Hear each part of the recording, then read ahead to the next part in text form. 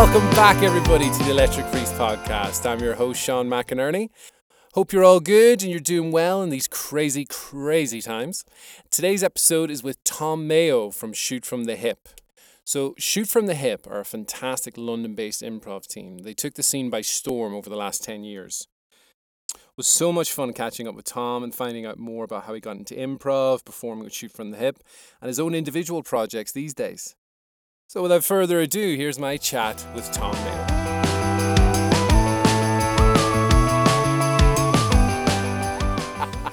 Let's get into this. So how have you found doing 97 shows over Zoom? How's that process been? Wow, it has been lovely in so many ways. It's very strange. So we started off back when we were like a month inside. Okay, this sounds fun and kooky. So we started doing it as just like, well, look, we're all going to get bored during this. We may as well have some fun, do a few live stream shows. A lot of our friends and family watch those early ones. That's how it is in improv, right? Yeah. First couple of shows, friends and family. The other 1,000 shows, no one you've ever seen will ever come. It's only strangers, and there'll be one person who comes to every show, and you're like, are we friends now? I don't know. I only see you from a stage.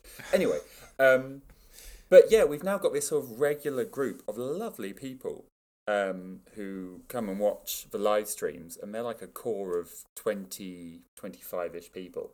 Great. So they've been amazing. And in terms of the actual show itself, it's quite strange because I think for me especially, when I was first doing improv, I was all about the words and I was just trying to say clever stuff because I was coming from an English degree background when everyone else was drama. And obviously being on stage, we built up our use of physicality and being able to look each other in the eye and play off the reactions of the audience. And then as soon as you're live streaming, you can't hear the audience. You can move around, but the physicality is more limited, and also you can see everything you're doing, which makes you more aware in both good and bad ways. And the timing's so different. So, for example, musical games you've either got a fantastic setup and a musical ability, or you should not touch them. We play a couple of musical games, but we have them as a commission, a paid commission, and the commission says, this will be terrible. Only do this if you want to hurt us. And people do. So, yeah, it's been very, very different. I think more so than we expected. But we're having a lovely time. And I think one of the most positive things, aside from keeping us sane and connecting with nice audience members from all over the world, as opposed to just a small London bubble, one of the nice things about it is that we've been able to not rely just on the audience leading the narrative, etc. So often we're like, oh, they're really responding to that, great, we will go that way, which is really fun to work with on stage. But if you've got no laughter just due to the medium and you've just got happy faces appearing in the comments, you much more have to sort of look at, okay, is this a satisfying narrative?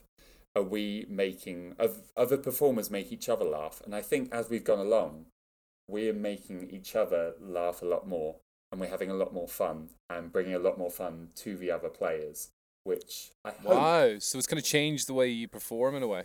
Yeah, I mean, we were... I think when we started, we were very... so this is 10 years ago. When we started, we were very worried about, oh gosh, is every single audience member on board with everything we're doing? Which is not a fun way to work, because the more they can see you're trying really hard, probably the worse you'll do. And then over time we became more sort of, okay, we have to be confident in ourselves and look after each other, etc. But once you entirely take the audience reaction out of it, all you have is really connecting with the other performers. So one thing that I found with AJ within the group is I now really enjoy making AJ laugh, because I never made AJ laugh whilst we were live on stage together. Really? But now I just, all I can see is my face and 3 other faces, and I'm just playing to them a lot more. And I think that one of the things we're always complimented on in our shows, which was really nice, was people going, "Wow, you must really know each other well. There's such incredible trust between you," which I think I can see a lot more now, because we're literally four voices in a void, trying to be funny for our own survival. Such a bleak way of describing it. Hey, baby, that's arts in 2021. You know? Very true. Very we're coming true. up with new crazy artistic things so that we can live through the plague.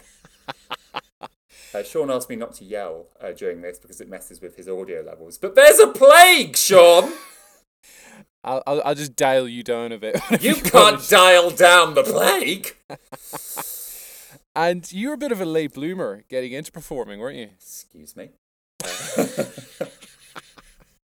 Yeah, Sean saw a show last month and was like, not yet. You'll get there.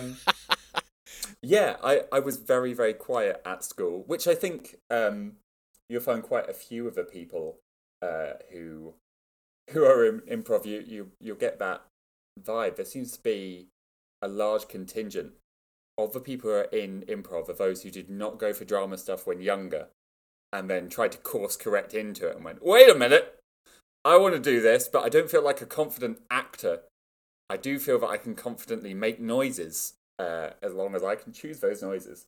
But I, as a kid, when I had braces, I tried not to open my mouth at all. So my smiles were just these intense grimaces, which is horrifying to look back on in photos now. But yeah, I was very quiet. And then I think towards the end of school, I was like, you know what? However quiet I am and however meek I am in trying to make everyone like me, no one likes me. So I suddenly became a lot louder and a lot more like, fuck it, fuck all of you, fuck everything, this is ridiculous. And people responded to that vibe. And that's what I'm now bringing to the rest of my life. And what caused this epiphany? Was there like a moment or? Oh, epiphany. My first love. I can bring the dad jokes, and I will. I'm 31 now. I think I came out of my shell more because I think actually there was one really specific moment towards the end of school when there was this weird class on like getting a job in the school hall, and they were trying to teach confidence and an ability to chat with the interviewer as part of it. And we were split into groups of about 10, and for some reason they said, we want you to tell the story of your best holiday and your worst holiday. And no one else in the group of 10 wanted to do the speaking part, so I ended up in front of my year group just telling this story, which was a lie, because I'd had no interesting holidays, telling this complete lie story, and suddenly getting laughs from everyone. And during that and after that as well, I was like, oh no, I've been silent all this time. I could have been getting laughs. Well, that's the same as emotional connection. I love it. It was just a case of being forced into trying that performance thing, and also trying speaking up and going, oh, I love this. And I'd avoided any of that kind of thing for my whole life up to that point. Wow, so that was the moment. That was the point of no return. Like once you went in and did that. Yeah, I then overdid it. I definitely overdid it for a bit. I was one of those kids who was like, I'm going to be random. I was on this internet forum. This isn't going dodgy, but I was on this internet forum, and I won't even name it because I'm so embarrassed now. And I thought I was there being funny and wacky. But at the same time, I was 16. I was sleeping average about 3 hours a night just because I could not sleep for some reason. And after a few months on there, I was like, oh no, they all hate me and they think that I'm trying to annoy them. Oh dear. So I course corrected back and forth a few times during my teens. And luckily, when I hit university, after a bit of time there, I found the Holloway Players, who were very welcoming. And I think slowly helped me balance things. I found a social life and I found performance, and I also found, more importantly, I think, a kind of performance that, if you're doing it right, isn't just listen to how much I can talk, listen to how smart I can be, but is actually focusing on the other person and connecting with other people, which I really needed, as you can tell from the prior bits of this story. So you get to Royal Holloway University. The Holloway Players are the improv troupe there. Mm-hmm. How did they perform? Like, did they have a coach? What was the structure? No, it was very. So I joined in the second year of it, Mm-hmm. and there was no money. There were no teachers. There were suggestions to read the same books I think everyone's heard of. So Keith Johnston's Improv for Storytellers, the Improv Handbook, which some people did read that, and then the others were just banging. And there's a definite split there of the two groups in the Holloway So hold on. Players. Some people are studying improv and trying to develop in improv, and the other half are And the just others were, I remember this day, which was, there was someone who'd come along to specifically to seduce someone else. And props to her. She saw what she wanted. She went for it. She got there. First scene was, like basic improv thing. Someone said to her, "Oh, excuse me, how much for this fish?" And she immediately dropped into like, "Oh, how much for the fish? Well, let me just check the prices behind me." And immediately did, that like back arch on the floor where you put your hands behind you on the floor and you arch over backwards. And she did that and went, "Well," and we were like, "What is happening?" really, and This is that was her fascinating. first ever scene. That's the first time she came along, and then straight after the rehearsal, just went to the guy and was like, "So my place?" Wow, cool. That is a bold move. I love that confidence. I love it. And it did happen. So good for them. Yeah, that was. So it was a unique improv environment by the sounds of it. It was unique. No, it was. It was. I wonder what happened to those two. Anyway, yeah. I mean, in terms of the actual improv, there, I think everyone was doing what you should really do and coming along for fun and having a fun, silly time. But yeah, we were all self-teaching and we were all just trying. I think that the main thing there, as everyone starts off with in improv, is just everyone was there to show off. And as I say, some of us, that was a social thing. Some of us were showing off because we actually felt quite insecure. Some of us were just trying to make friends, blah, blah, blah, blah, blah. But yeah, that was the core of it. And then some people took that on going, "Oh, I actually want to follow this as more of an art form," which is what led on to Shoot from the Hip, which is the improv group I am still in a decade later. Why? Yeah. Wait, was that wow or why? Because two valid points. No, that was a genuine why. Like that's a long time after university to be in one team. It is. So just to get an idea, I mean, obviously, improv storytellers and Keith Johnston's Improv, for example, there's a lot of focus on narrative improv and theater sports, which is, an extension of short form. So did you kind of focus on those two elements as opposed to long form, or did you kind of do all of the above? So back then, and also going into Shoot from Hip and at university, we started off with short form. And later on sort of nudged up against the longer form. So going specifically into Shoot from the Hip, I think our first few years, and one of the things that sets us apart from a lot of London, UK improv groups, and this isn't a good thing or a bad thing, but it does. I love that full disclosure at the start. Full disclosure. There have been many downsides to this and many upsides, which we'll go into over a podcast. Now for our first ad break. Here comes chorizo. It's delicious. That's the end of that ad break. I love a generic advert for chorizo as a whole. I mean, people should know it's delicious. I'm vegetarian now, and the one thing I dream of is chorizo. Anyway, where I was before all of these sentences was the short form thing. Yeah, when we first came out of university and when we started Shoot from the Hip, it was a short form group. And a large part of that was because we were a comedy club improv group, right? Which means we were going up to places that were only putting on stand-up. And we were saying, the upside with us is you can just put us on for a couple of hours and forget about it. Like, you don't need a new person next week. We were looking very much for a residency. You don't need a new person because we'll have burned our material. We'll have used it for your club.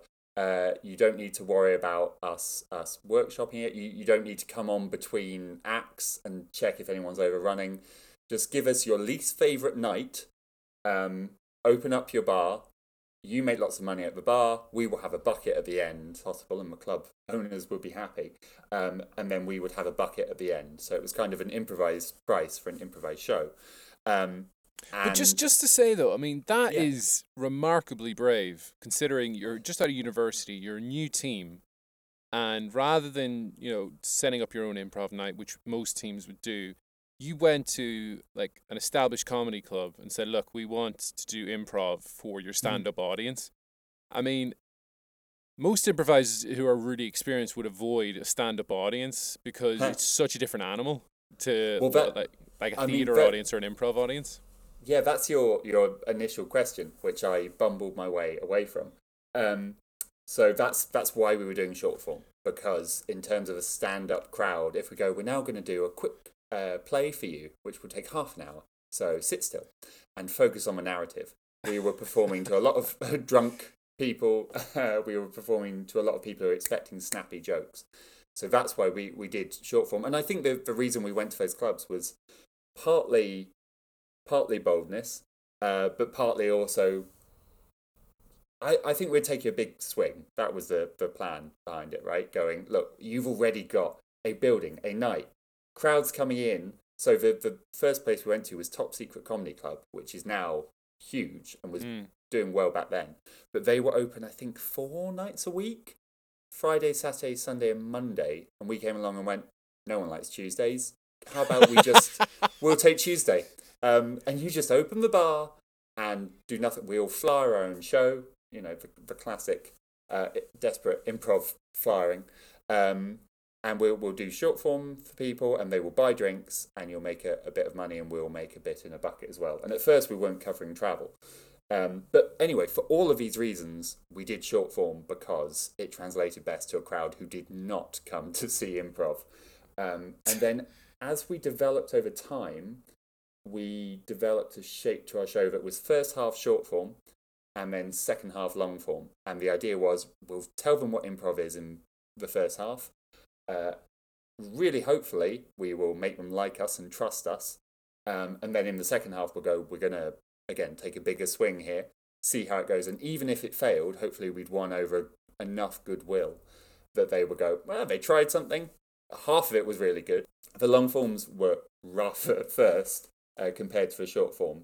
But over time, I think they became my favourite part of the show, and the audience really responded to them. I always think of it as the short form in the first half was always somewhere between 3 and 4 stars. Great. And then the long form could be anywhere between 2 and 5 stars. Okay, so it was a lot more of a gamble doing the long form. It's more of a gamble. Yeah, well, because our long form, we were talking about narrative a minute ago, and there's lots of really fun formats, but ours would literally be take a word or an opening line or whatever, and then off you go and see you in half an hour. We'd just leave the club for half an hour. It was a shockingly brave move on our part. It was very avant-garde theatre. Very avant-garde. Sometimes we'd come in through the back entrance of the club and be like, oh, there's no show on. We did actually do that once. That was a really fun one. We ran out through the main exit, leaving one of the players on stage, and then all came back in with our coats through the front door because the scene wasn't going well, and our way to fix it was to go full meta. Looks like this is a terrible comedy night. I don't like it at all. Look, Jerry is always funny. Jerry, get up and do your stand-up. And that was how that scene progressed. Anyway. And Yeah. what kind of audiences did you get initially? I mean, are we talking like fringe audiences where you were performing to like three No, people sometimes, or was it always a well, fairly significant crowd? I think our very first one was 17 people. That's not Our bad sec- for a first show. it's not bad, but again, that was almost entirely down to we had a couple of gigs in random places there was one that was a university crowd just as we were coming out of uni, so it was people we knew, and that was maybe about 40, which was lovely. And then after that, it did just build, and part of that was us flying, part of that was the club's reputation. By the time we were a few years in and they'd actually moved location, we had audiences of a couple of hundred a night, Wow. and that was gorgeous. That's the I- dream, I- yeah. That is the dream. The thing is, the club was getting bigger and bigger, and so there was pressure of like, oh, he could be putting on TV stand-ups. So it was a bit stressful at the same time. But yeah, we had this huge club coming along, but almost none of them. We'd have a core contingent of maybe a quarter of that who'd come to see us, and then the others were there for a night out, and they were usually students or tourists. And start of every show, we were going, you don't know what improv is. It's fun. We'll explain by being funny. And we had an opening speech that was very tight, and that was basically scripted so that people wouldn't be tense about it and going, oh God, I've made a mistake.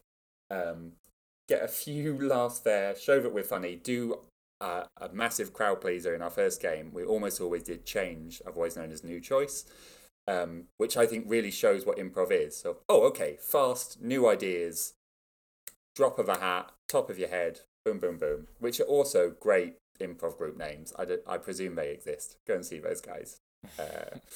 And yeah, so we were really selling ourselves to a non-improv audience every night. But it did also mean that we, at first at least, did not take performance risk as much. We were very much going, what will get the big laughs? Boom, boom, boom, boom, boom, off stage. Boom, boom, boom, boom, boom, off stage. Because if we tried to do anything a bit more avant-garde, as we discussed earlier, we were worried they'd go, where's the jokes? It's been 30 seconds, no joke in there. They're doing emotion, we don't like it. And we actually found that audiences were very receptive to the emotional stuff. By the end there, we made people cry. We got a couple of standing ovations, which was amazing. But we had to first and foremost go, you haven't come here for improv. Let us sell you on it, which was very strange. Whereas other clubs, so things like Hoopla or the FA in London, they have a much more improv literate audience. So you can go along and go, I'm going to try something new with the form that you know the basic form, so let's try this new thing and see how we all feel about it together, which is amazing. And the few times we've performed at those, it's been lovely and so welcoming. Anyway, so that was a huge difference, and I think something that makes Shoot From the Hip a bit of an oddity in the landscape. So you kind of developed a formula, so to speak, that would respond well to non-improv audiences, and you'd be able to engage them. And then you could then, once you kind of had them, you could then take risks in the second half that you wouldn't normally try. Yeah, I mean, the first few years we were doing just short form there, or maybe the first like 1 or 2 years, and then we were getting bored of the short form, because it's lovely, but we were going, okay, we're hitting the same beats, blah blah blah. And if you are bored on stage, the energy's not the same for the audience. They can feel that boredom, however much you try and put a big smile over it. Yeah. And so we kind of went, right, we've got to... And there were always different members within the group as well arguing for, we want to keep making the money we make here, which is better than the average, better than the average improv show. Not better than the average normal person. That would be ridiculous. But yeah, we were... going, okay, we want to keep making that, but also we can't just bore ourselves to death. And so slowly we were going, right, well, we have to bring this in for our own sanity. Also, let's make it fun for the audience. So yeah, we had, I think first half became it would be something like Change, Hand of God, then do a little scene, just freeform scene, time warp, genre, guessing game, and that's the first half. Go and get your drinks so that they will have us back next week. And then the second half, that long form. And as I say, by the end of our time there, the long form, I think, was everyone's favourite thing. I think, including the audience, when we did it well. And even when we did it badly, it was fine. It was engaging. I mean, hopefully, yeah. Like the worst times we were doing it, it was competent, because we were.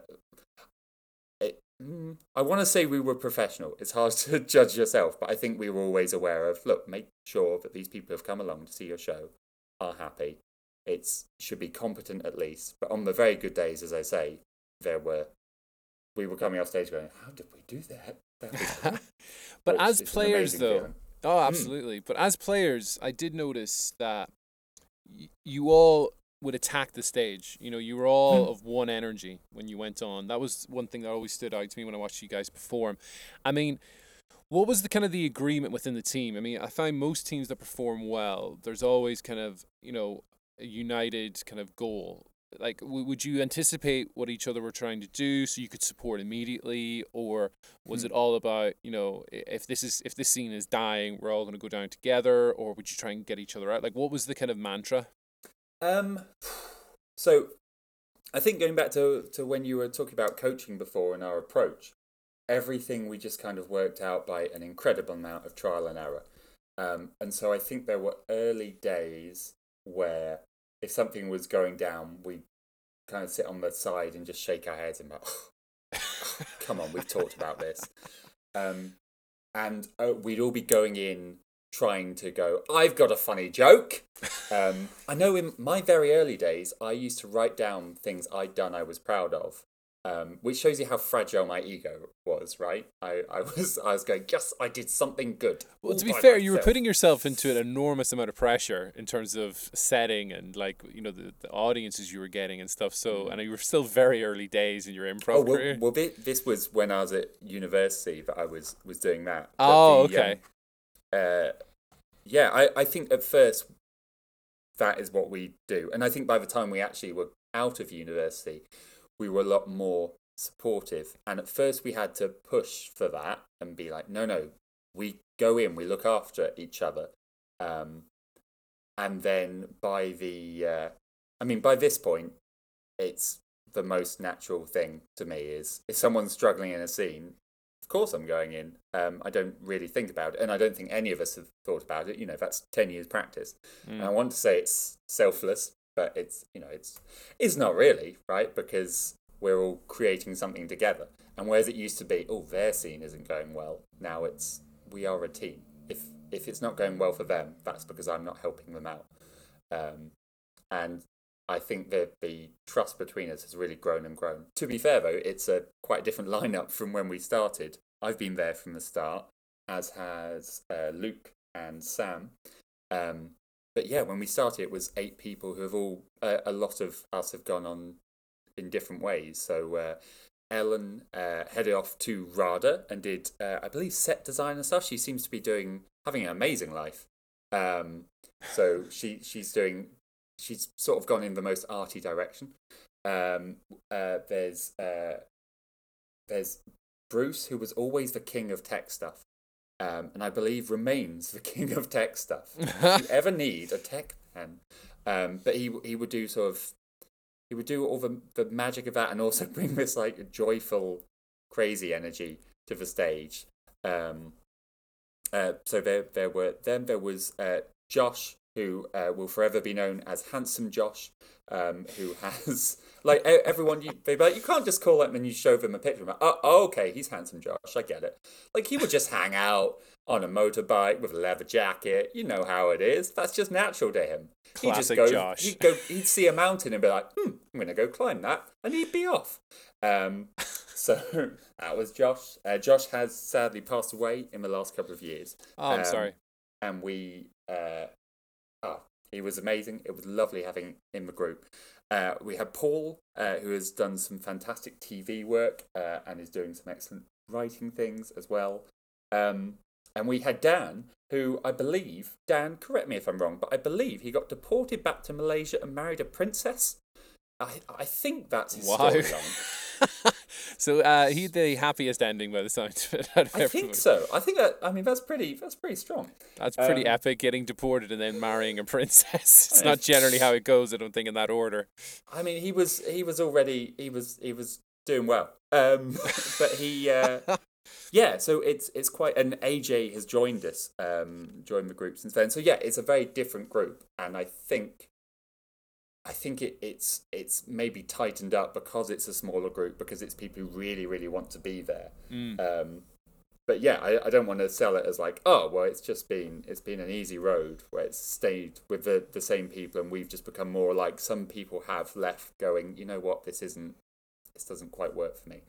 And we do have fractious days, but I think at this point I would trust the rest of Shoot From Hip with anything I can go on stage with. And that's such a big part of it. I mean, if you're going to walk on stage in front of a load of people with nothing prepared, I think that trust is so essential in order to do a good show and actually do yourself and your teammates justice. Yeah, you have to trust that they will, that they'll be there for you and you can be there for them, etc. I think the biggest thing I've learned in improv in all this time is having confidence both in yourself and the other people.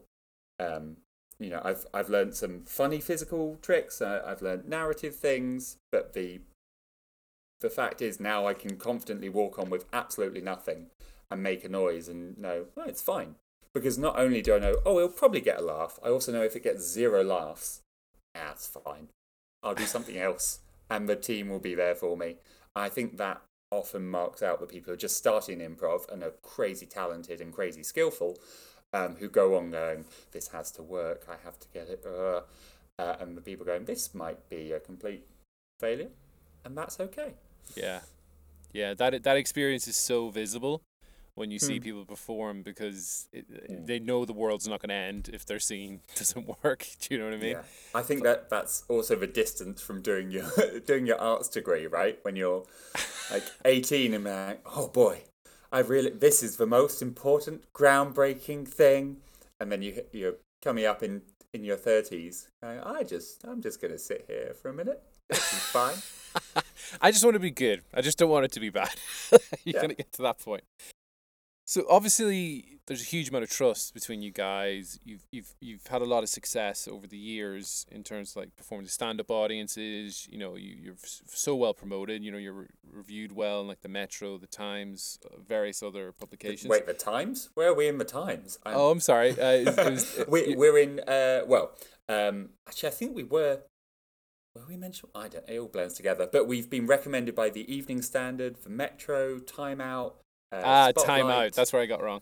The Londonist, a few others, which is lovely. Again, we've been going for a decade, but it's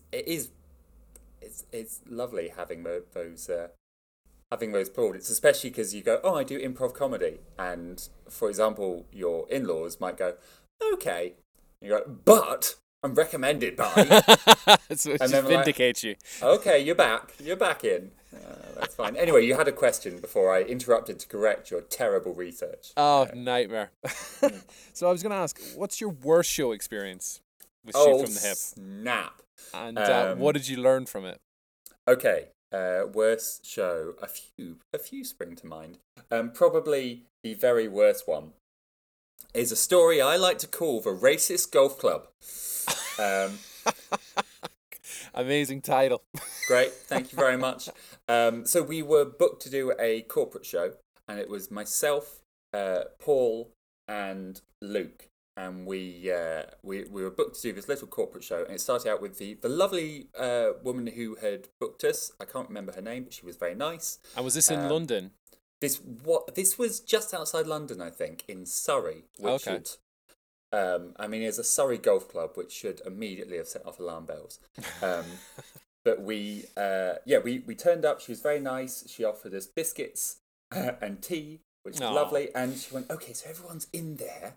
And we saw a room full of, there's what? So myself and Sean are both white, but there's white people, and then there's white people. Yeah. And maybe we like to think there's a bigger differentiation there. than there is. I hope there's a big differentiation. But my point being, So we looked into this room. in other words, you're in a very strong right wing kind of environment immediately when you into this It golf looked club. like a room where they had a sign out of sight going, white people golf club. Just to be clear, that was the vibe Wow. that we were discussing. The vibe And what was on the way up. occasion? Why were you there? Was it a special So occasion? they had, I think, the golf club. I think there had just been some kind of local cup, and they had a trophy in the corner.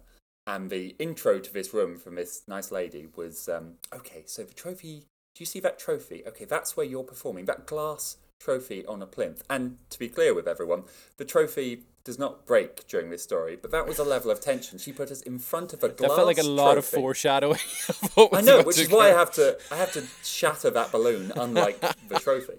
But we were in front of this plinth that took up half of what would have been the performance space, which was the corner of this little restaurant space in the golf club.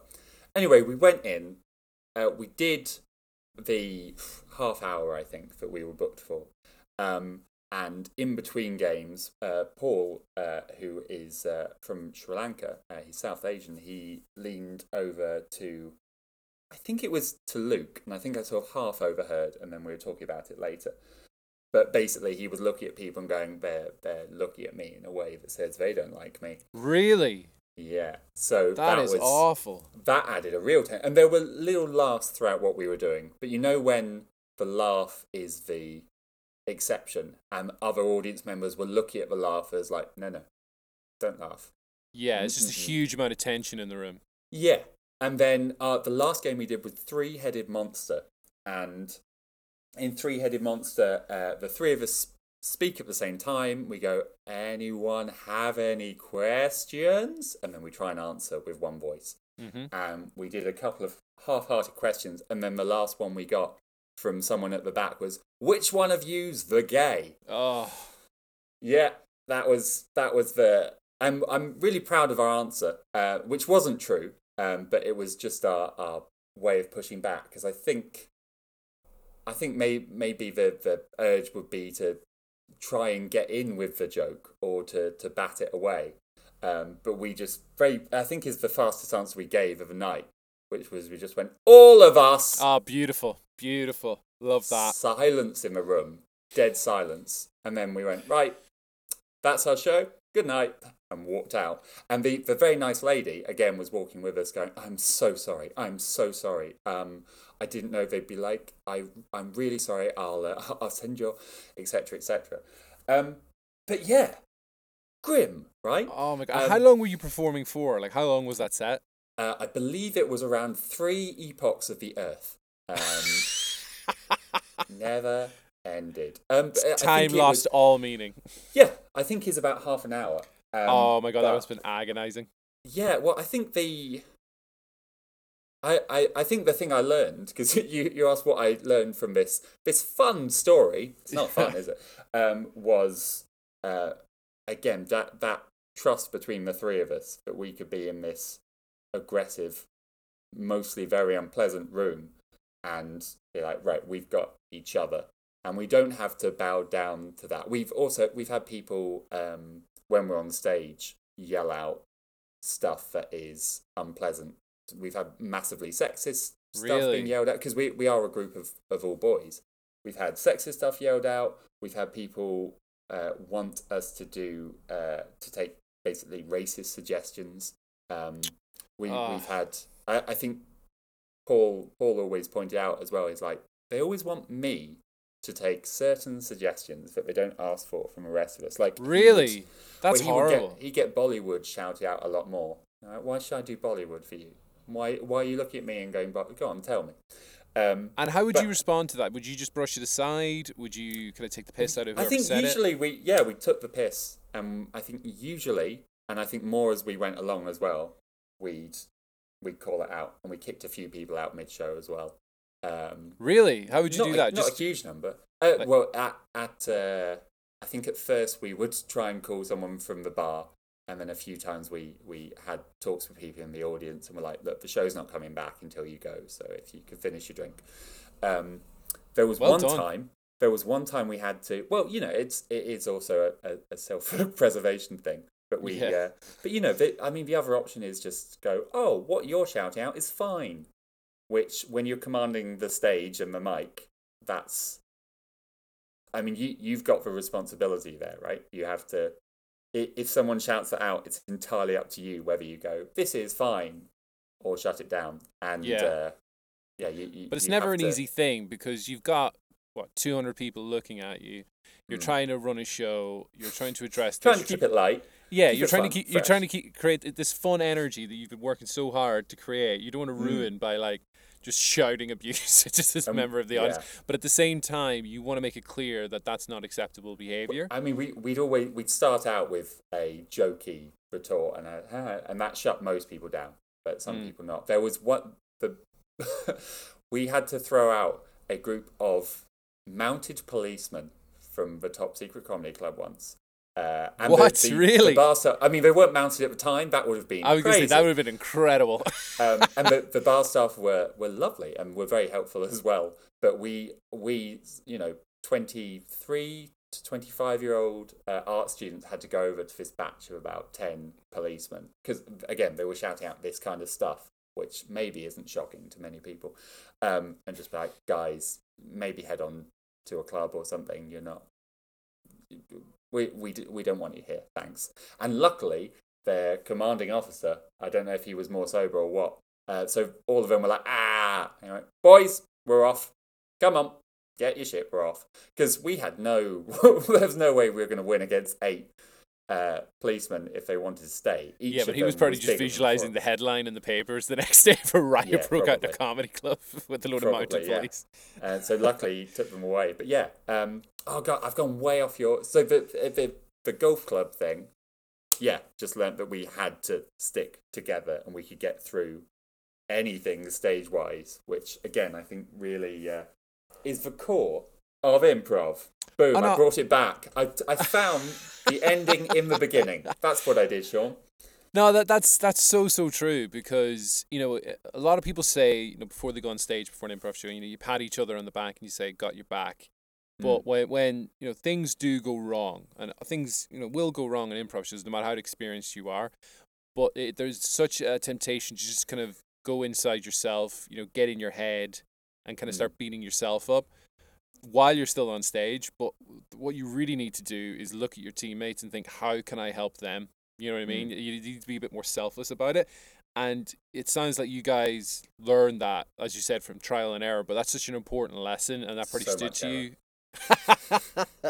But that pretty stood to you later on when you were faced with situations like that.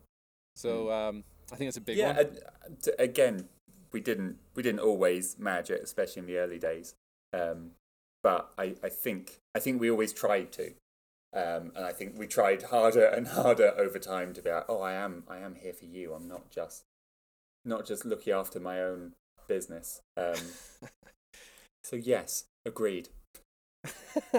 And how do you prepare for shows? What's your routine? How do you get in the zone? Right, so we actually, hang on, when was the last one? I actually looked this up because Sean and I were chatting recently. Listeners at home or wherever you are, maybe you're running. Good for you, get some air. But I looked this up, and the last time we did a rehearsal was 2013. Wow, really? And that was a one-off, and the last regular one was 2012. Because we've been doing, most of that time we were doing 2 shows a week. Some of that time we were doing 3 shows a week. And we just kind of, again, trial and errored it on stage. And so before shows, we used to do full warm-ups, and then they became a bit shorter. And the last sort of couple of years, I think we just went on stage. And part of that was because we used to go on, I think as you mentioned earlier, Sean, we used to go on and be like, bam, we're loud, we're here. Okay, don't go. Please, keep looking. Here's a funny thing. You're laughing. Okay. And although we would get laughs and high energy from that approach, we then had to keep that up the whole time. And it was easy to veer into desperation and one missed joke. And suddenly, oof, you've lost them. Whereas we kind of realise, you know what, we've got the core, we have the trust in each other, we know how improv works. We should be able to go on and go, hi everyone, this is going to be really fun. We're going to have a lovely show together. Welcome, blah, blah, blah. And then go into our first game in a slightly more relaxed way, in a way that meant the tone didn't have to be up, up, up the whole time. You know, if you have something that is full speed for an hour and a quarter, people might really enjoy it, but they're probably done after 40 minutes. Okay, this has all been one speed. It's more of a sign of confidence, I think, as well, when you go up on stage and you're relaxed and you're kind of in control of the stage. A lot of my favourite improv shows I've seen, you know, you can just get someone calmly standing there and they're still magnetic because they don't look lost. They don't look like, oh God, how am I going to entertain people now? They're not rushing to jokes. So yeah, we did fewer warm-ups for that reason, and then the only thing I was doing was a sort of tongue untwisting thing before shows by the end, which was mostly superstition, which was doing a verse from 1 week by a Bare Naked Ladies. I mean, here comes that toxic. This feels like a toxic white person thing to do. I don't know why, but it does, right? Is that just me? Well, let's hear you do it, and I'll tell you after. What is it? I see. Now that I've been locked inside for a year, I haven't done it in ages. But chickadee China to Chinese chicken, you have a drumstick and your brain starts ticking. Watching as far as when the lights on in Don La Maison. I hope the smoking man's in this one, like Harrison Ford and Game Frantic. Like Sting and Tantric. Like Snake is guaranteed to satisfy. Like Kurosawa make films. Can't make films. But if I did, I'd have a samurai. Oh, well done. And I'd usually do it a bit faster, and basically when I ran out of breath, that was when I was done. But if I was tripping over that, then I'd do some more vocally stuff, because as confident as you are, you don't want to get on stage and go, fuck it. There goes that was your joke. Gauge. That's how you measured. That's my gauge of whether I was awake. Oh, and the other thing was, if I'd forgotten my hair gel, then I wasn't going to have a good show. No. Nothing like a bit of pre-show superstition. Yeah, that showed trying to work out the logic of that later, I was like, okay, that shows that I'm not switched on enough today. If I'm forgetting one of the 3 things I mean to bring with me to this show, like keys, phone, hair gel. If I've forgotten one of those, that shows I'm not with it enough to be a sharp improv comedian today. But it might have just been that I rely on my hair. That's the other option. You're a hair improviser. Yeah. And what advice would you have for up-and-coming improvisers? Okay, I'm going to do 2.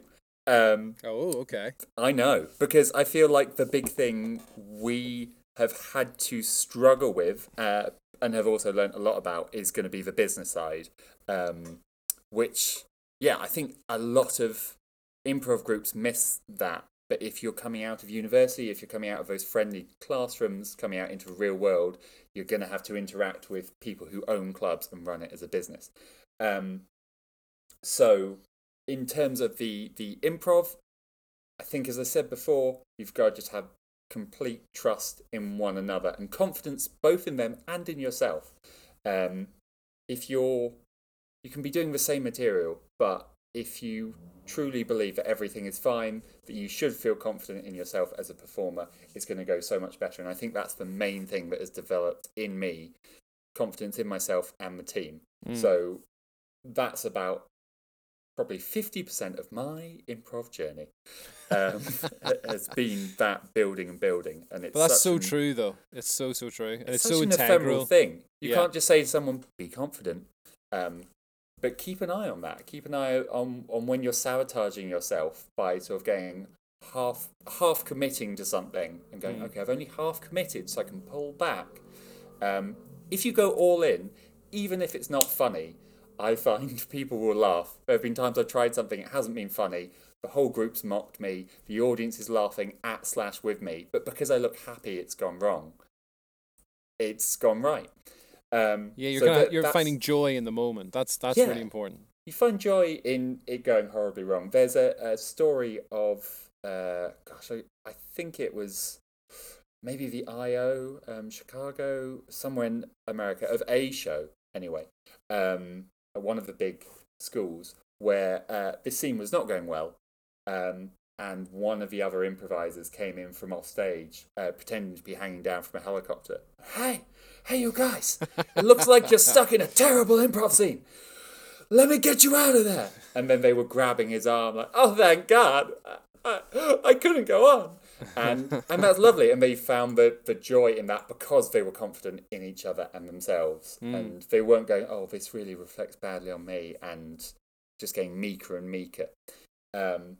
And so I think that's probably my big headline for improv, as something to develop in yourself and your team.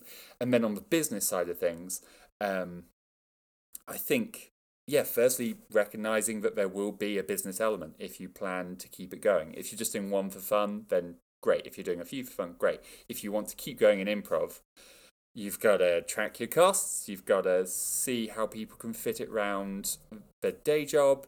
And you've also got to, when you're going to clubs, make sure there is a way to get paid.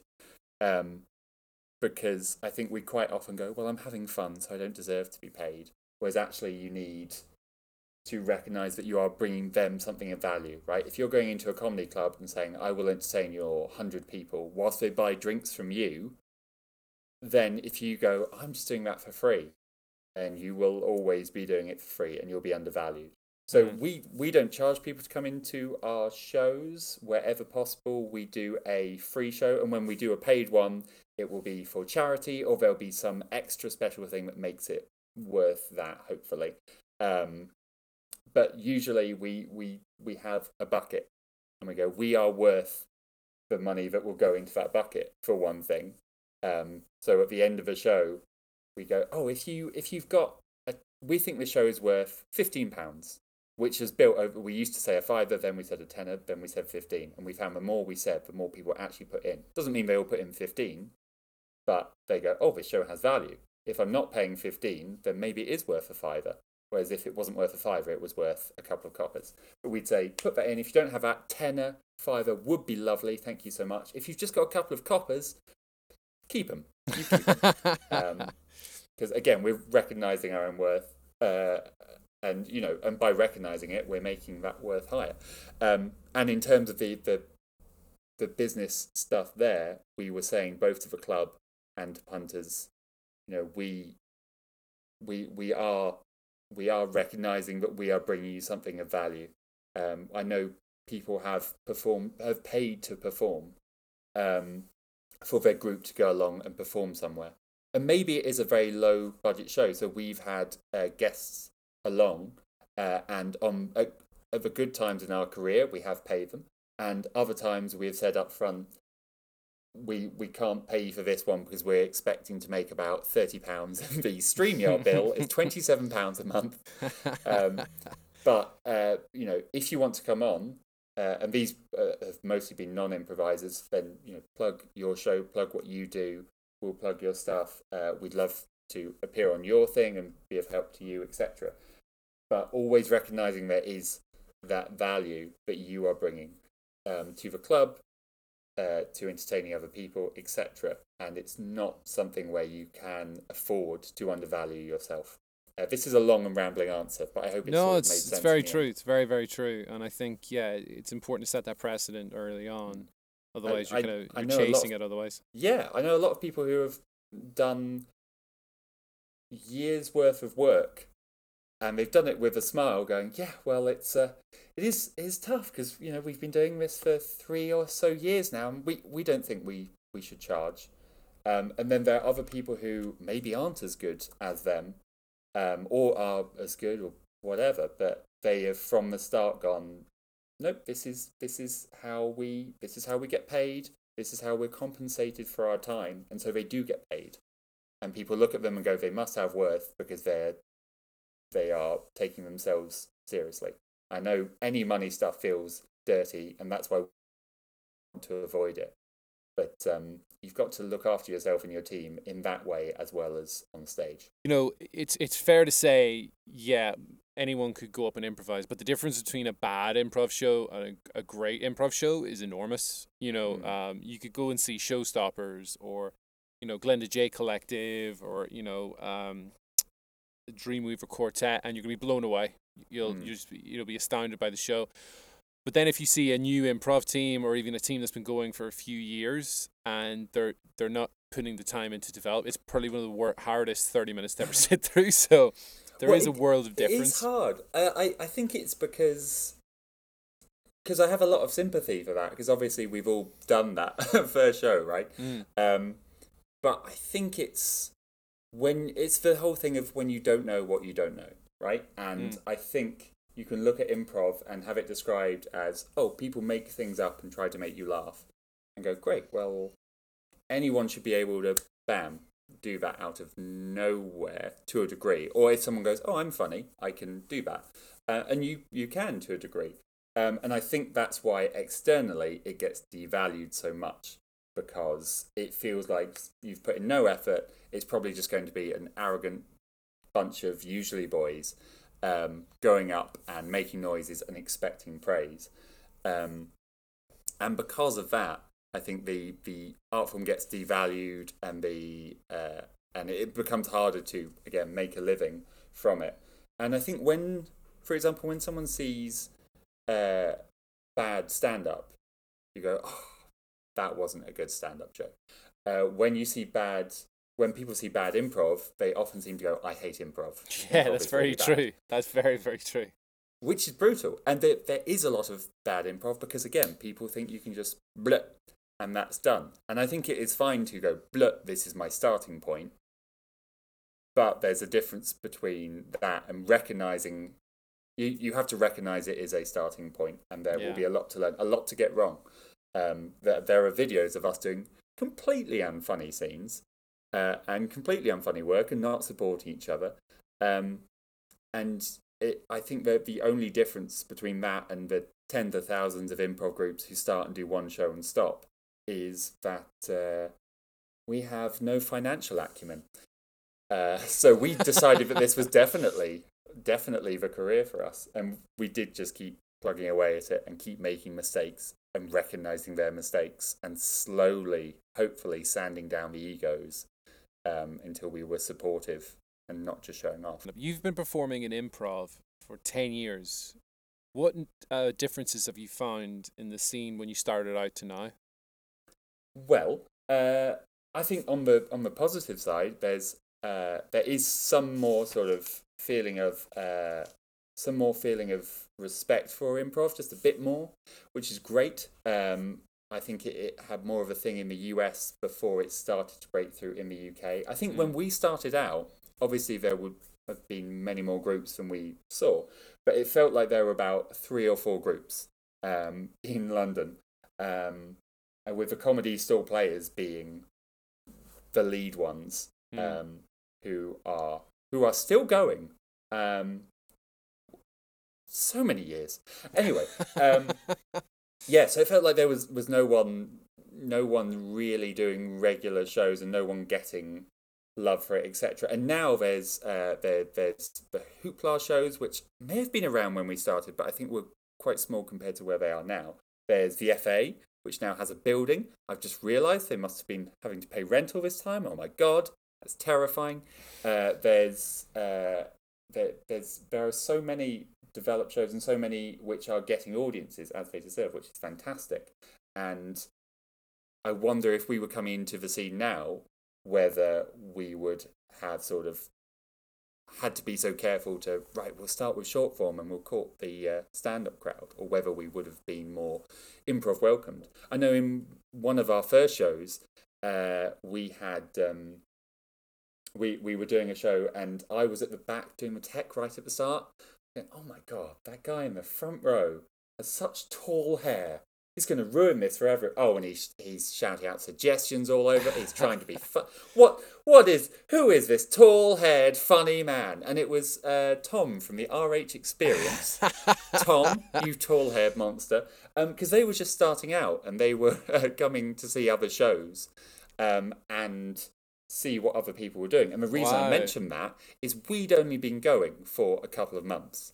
And they come to us as like a more established element. They come to watch us, which tells you how little there was going on. And I think the other big thing back then was So we started teaching about 3 or so years in. And at first we only did one-off jams. So just like drop in. I think we charged a tenner. Drop in, we'll hire a space, and anyone who wants to can turn up, and we'll do fun stuff. And that was the main. I think again, Hoopla were teaching again on a smaller scale. I'm sure other people were, but there weren't many teachers going round. So that little jam became one of the big improv teaching events in London, apparently. And then we started teaching courses. And part of the reason we stopped teaching courses after about 8 or so years was that now there's so many classes around and so many really sort of structured approaches. And you can actually start to talk about London improv schools, which did not exist at the time. And I think our thing with our classes was very much great. We get a group of people in, we talk over the fundamentals, and then as it goes on, we look at how they are progressing and see what each person needs and blah, blah, blah. Whereas these, as I say, these different schools just have these lovely different approaches. And some focus on this is going to be the most fun thing for you. Some focus on you will learn how to do this kind of scene and do it really well. And actually, you can now recognise in some new London improvisers, you know, oh, I know you've done an FA course. I see what you're doing. I got it. But I mean, it's lovely that there is now that stronger community. Yeah, there's a lot of different styles and different approaches. Yeah, I really love. We always send people to Hoopla to do the Hoopla courses, and also the FA. But everyone's already heard of the FA for definite in London, I think, because they've just had this huge push over the last year. But if someone's going, I'm nervous, I haven't done improv before, we send them to Hoopla. It's just this incredibly friendly place. Yeah. So if you haven't done improv and you're thinking of getting into it, that's actually what I'd recommend. Incredibly friendly, incredibly fun. Everyone who talks about it with a massive smile on their face. Yeah, Steve's done a great beautiful. job there, and like, you know, making it just feel very welcome and collaborative. Steve Rowe and the whole team. I mean, I know Steve the best out of them. You know these people where you're like, oh, he's my friend. I hope we're friends. You know, he's one of these people I assume is my friend because he's just always so friendly. But maybe we're just colleagues. Oh, what if we're just colleagues, Sean? You've got to iron this out. you gotta speak to Steve. Find out what the hell is going on. Steve, what are we? Yeah, he actually did. He guested on one of our shows, and that was lovely. What, in Zoom or in when you're doing live stream one? That's really? Been one of the nice things about the live streams is being able to get in guests who simply haven't had time to do our live shows. And also the other thing is when we were actually live, some of the venues that we were in, they basically said don't have guest groups and don't have guest performers. Thank you. So there were a couple of places where there's one where I'm not going to name anyone, Sean. I can feel you wanting me to name people, and I won't. But we started out at one venue going, right, we'll do a 2-half show to make this interesting, different. We'll always do the first half, and then we'll bring in another group, and we'll each do our own shows, and we'll have a lovely time. And very quickly, the comedy club said, okay, so sometimes they're really fun, and sometimes it doesn't work as well, and so just you guys. Because obviously we tailored our show to them a bit more over time. Mm-hmm. And the other club always went, no, we book really? Who's standing on the stage. So no guests except run by us, and definitely no guest groups. And we did over time actually get in a few guests, only by not ever mentioning it to the club owner. We're just like, oh yeah, smuggle them in. Yeah, this is Linda. Linda's been part of the group the whole time. Yeah. It wasn't like open hostility, but there is. I think a lot of the time, those clubs were really on the wire financially and going, look, we love these people. we may well book them by themselves, but we have to be booking, because if we have a bad night, it can be the difference between a group of 8 people coming back every week and never coming back again. Yeah. So we need your baseline. As I say, we had, our show was like, even when it's bad, it's well, even when we feel it's bad, it's passable. And they had seen our passable. They'd seen our bad nights and gone, okay, well, if that's as bad as it gets, we're okay. Because, But yeah, that's tough though, having that pressure. You know what I mean? Because Mm. obviously you want improv to be collaborative and things like that, but then you've got the business side of it where you want, you know, bums on seats. You want people there. You want people coming back. So it's a tough trade off. And that's the only reason we were in those nice clubs, is because we could allow the input from a club and go, what makes you happy, what keeps you happy. If we'd just gone, we're going to try something wild and fresh and new every week, we would not have been there too long. But I think that's the downside to having been an improv group in comedy clubs, was we kind of missed out on the community, which was quite sad. So all these other groups were intermingling and people were performing with different groups all the time. And we very much stayed in our own bubble, which meant we've become very close and very tight as performers, and there's an incredible amount of trust between us. But also, we've been mostly limited to performing with the same lovely people. When it would have been nice to, you know, meet the wider community and really feel part kind of of broaden that your community. network kind of thing. And there were times where there were a couple of times where we went, we'd love to guest. There was one, I'm still not going to name who, but there's one time where we went, we'd love to guest at this night if you want us. And the person went, you having us over to Big Club? I went, we're not allowed to have anyone at Big Club. And they went, see you around then. Nightmare. Yeah, and I think for their part, they probably thought we were fibbing and going, no, we don't want you anywhere near. We don't actually like you. But your hands were tied, kind of thing.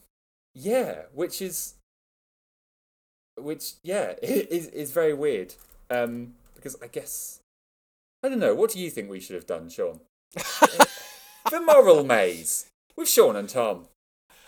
Well, I mean, like, at the end of the day, your hands were tied. You know, you were with the club. You know, say what you mean, Sean. Come on, don't lie to me to make me feel better. I think it is a complex one, because obviously we were trying to get out and perform at other people's nights, whilst also going, and we won't reciprocate. And as much as you can give an explanation for that, I think that some of those other groups were probably like, well, we'll have along people who have us along and are being part of a community in a more again reciprocal way.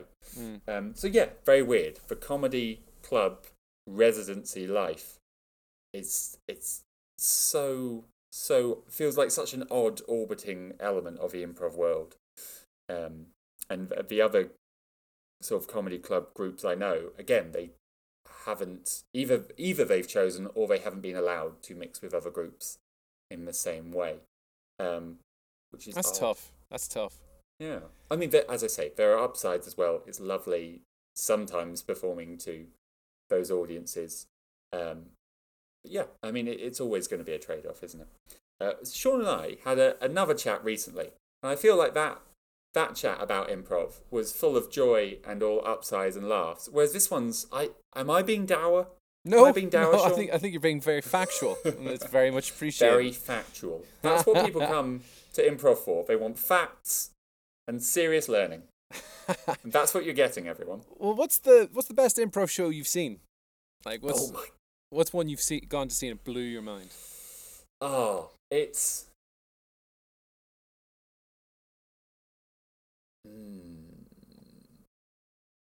there was it's difficult to say, because whenever we've seen an improv show, myself or anyone in Shoot From Here, I don't know if you feel the same, the actual specifics of it go out of my mind so quickly. I'm thinking of one I loved from Breaking and Entering, just because Lauren and Maria seemed so happy.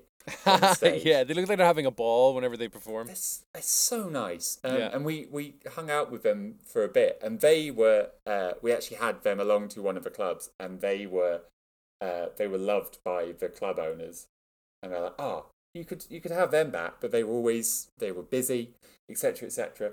But they're so cool and so joyful, and I literally only remember their smiling faces, but at one point, Lauren came out of a manhole from the sewer.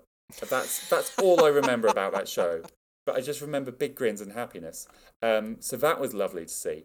Gosh, what else? There was one which was done by some other people from the Holloway Players who were a year or two younger than us, and they did a couple of shows sort of out in the world as well, and they did one under the name Population 8.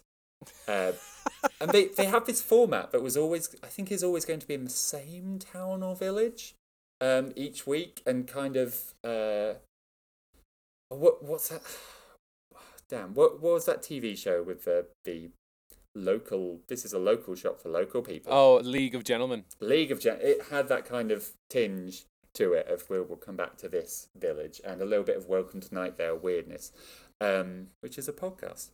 And that, again, it was the joy of that was just lovely to see. I think the specifics of shows, I've had so many people come up to us at the end of shows and on the way out, as they try very hard not to look at the bucket and just keep eye contact with you, or just look at the wall. So many will come past and be like, okay, well, watch out for frogmen. And I'll be like, sorry? What are you saying? And they'll be referencing something I said about 5 minutes ago, and it has gone. Yeah. Do you find that as well? All absolutely. the specifics. I've had people come up to me and go, "Oh, when you did this scene or when you did this character," and I like might vaguely recall it or not at all. Because I just find you remember virtually nothing of your best shows, but you can remember every single moment of your worst show. Do you know what I mean? Painful moment. We've got a couple of bits on our YouTube channel, which we hardly use outside of the live streams, but there's a lovely show we did at Theatre Royal in Stratford, which was we did 3 or 4 shows there, but perhaps my favourite one, there were about 450, 500 people, which was lovely, and it was all our friends and family as well as loads of strangers. And that is recorded, and I love it for posterity. And we've got the whole long form is up there on the YouTube, and just watch it back makes me really happy. It's not the most highbrow thing we've ever done, but I did a sexy Frenchman character, and I think it's the only time I've been like, you gangly weirdo, you're almost sexy. I'm right on the edge of getting it, but the gangle is too much. And we took. There's one bit where I tip Luke back in his chair, so it's just on one leg.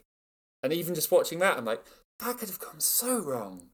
And so just that was that's a lovely show. Obviously, that's within our own ones. I've moved on to talking about my favourite of our shows. But there's also another clip on there, which is when Dan, who again was the guy got deported, married a princess. Cool. We did a scene. It wasn't great. I don't even remember if I was in it, but he comes on at the end and just like slightly pokes his head in front of the stage and goes, and we'll end that there. Oh my god, I love that. It's a beautiful way to go, yep, that wasn't good. And that was our first few weeks. And then we've also got some quotes and bits. But yeah, it's all very much fragments. But I think from those that shows the disparity between your favourite shows and painful shows. And I'm glad we have both recorded, because it keeps you happy but also humble. Yeah, you gotta stay humble. Keeps you grounded. And who would you love to improvise with, Tom? Is there anybody that'd be the dream? I would really like to improvise with you. I've actually never Ah. improvised with Sean. I genuinely, he is the nicest man. Um, I would love to do that. I would also. No, wait, sorry. I'm going to focus more on you before I just talk over you like a monster. No, Please you're carry great. on. I was going to say, when the world stops burning, we'll try and make that happen. But is there anybody else you'd love to improvise with? Is it going to stop? Oh, great. That would be lovely. Anyone else, though? I would love to improvise with, and I feel I would immediately crumble in front of, Key and Peele. Oh, would be good great. choice. Yeah. That would be great. I love that. I love how different their work is getting as well. Like they've gone in. They're still doing funnies, but also they're still doing funnies, but also the serious stuff. And I love that they're able to both of those partly because I've just put out a book under my writer's name, which is Tom Woodman, called Future, and it's a mostly very serious sci-fi time travel story, and it's doing well, which is nice. And where can you get it? Where Where it can you get? Great question. You can get it at all good bookstores. However, they're locked because of the lockdown, so you can't get it from them. You can go to Cast Iron Books and get it. You can go to, you can go to Amazon, but come on. You can go to any online bookstore, basically. You will hopefully be able to find it in all of the big ones. The reason I bring it up is because I was told, right, do another like artsy literary second book. I said, yes, got it. Here it comes. Second book is called Dick and Fanny. And what was the inspiration for Dick and Fanny? Mostly Dicks and Fannies. No, it's actually I'm actively trying to do a bit of a clash tonally, which I think all the reviews are going to go, he's really clashed tonally here. But it's basically it's an action comic book, and I wanted to kind of, so it's really bright, strong colours, really hopefully sharply choreographed action, and I want to kind of contrast the like joyful violence with actually the emotional toll of that, and clash those together, because I think there's all these superhero comics and films which I love, but kind of gloss over the fact that these people are fighting, and the stress of that. So I do want to do the action and so forth really well, but clash it against that as well, and that's why I've gone for that title of sort of it's this silly, well, very silly title put up against what will hopefully be quite grounded consequences. Love it. And is that available now, or is that... It is not. That's going to be a little while. Okay. Well, that's to look forward to then. That to look forward to. So anyway, I love that Key and Peele, again, in their careers, have managed to do both sides of that. And then also, I always say Neil Gaiman, because I think he'd be so weird. I think he would very much come out with that wordy kind of improv I was doing at first. And I feel like by the end of a show, everyone would be crying, and would also be high. They won't have to have ingested anything, but just watching Neil Gaiman do improv, I think that's going to do weird things to your mind. So yeah, those are my picks. Two highly qualified improvisers and a strange man. That's what I've gone for. And also Neil Gaiman, you're my strange man. Ah, thank you. Yeah, it was a twist. You misdirected me. I love it. That's my other bit of advice for new improvisers. If you're ever coming to the end of a long form and you're going, this isn't tying up, just have someone pull their face off, reveal it was a mask, and they were another character. I don't think that's ever failed to get a big gasp and round of applause. It doesn't matter how little sense it makes. Okay, every time that a long form is heading towards massive failure because our fundamentals were not there, pull your own face off and go, actually, it was me, Ricardo. Boom. Pull a Scooby-Doo, worst case scenario. Scooby-Doo nailed it years ago. I mean, they did it every episode and people came back, you know? True, very true. It works. So Tom, if people want to check out the Shoot from the Hip shows on Zoom, where can they find it? When is it on? Yeah, so you can find it on to YouTube. We're under Shoot from the Hip Comedy. You can find us on Facebook and Twitter at those things /Shoot Impro. And we also have a website, but we have not updated in so long. I'm going to go check on that right now. Can you hear my keyboard? I can. Nice. Which is shootfromthehipcomedy.co.uk. Here we go. Wow, that's dated. Look at that. That's great. I mean, it's all still accurate because nothing has changed in a year. Pretty much the same for everybody. Nothing's changed in a year for any of us. But yeah, oh gosh, there we are. Lovely. Yeah, so please come along. The shows are, as I say, they are free wherever possible. All of our shows, we make them free. So that you can just try it without any worry. And then we have commissions to do games that we hate doing, or possibly forfeit things. Like I'm going to be eating a series of incredibly spicy chilies. Oh my God.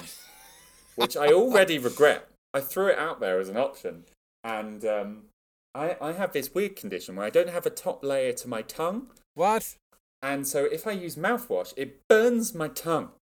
And so what I decided was that chilies would definitely be smart. So okay, I'm definitely tuning in to see this. We're coming up to 100th live stream, and I think that's where I'm going to have chilies and be hospitalised. just to mark the occasion. I mean, that means... So we do 2 a week. So that means 50 weeks of doing these. Is that right? Yeah. Plus, there were a few we didn't do over Christmas. I mean, we've been doing it so long, Sean. Oh, Sean. I need a hug. Can I have a hug? I'll give you a virtual hug. That's not the same, Sean. Tom, keep the physicality. Tom, thank you so much for coming on today. It was absolutely fascinating chatting with you, and I wish you all the best with all the future shows with Shoot from the Hip and with your up-and-coming graphic novel, Dick and Fanny. And guys, definitely check out Future. And Fanny. I just enjoy saying it. I'm really worried that's the whole concept, is me enjoying saying that. I'm a child. But anyway, Future's definitely going well. It's getting nice reviews. Thank you so much for having me on. Pleasure, this has been quietly chaotic. Well, I'm sure I'll see you in the not too distant future, but look after yourself, buddy, and talk to you soon, okay? Thank you. Bye. Really enjoyed that. Always a good time with Tom. I'd recommend checking out Shoot from the Hip's live shows, and also check out Tom's graphic novel, Future. As you heard of the podcast, is available everywhere now. Well, everybody, next week's episode is with the legendary Dave Pasquesi. He's one half of TJ and Dave, and he's easily one of the best improvisers in the world. It was a complete honour to have him on the show, and it was incredible. He talked about the formation of the Harold, he talked about the early days of the improv scene in Chicago, his time at Second City, his career in improv over the last 30 years, and it was absolutely incredible. I had so much fun talking with him. He's a hilarious guy, so definitely check that out, everybody. Big shout out, of course, to Adam Devaney, sound engineer extraordinaire, and to Crowander for our theme music, Space Fun. Well, that's it for today, everybody. Thanks so much for listening, and I'll see you next week. Have a good one. Bye.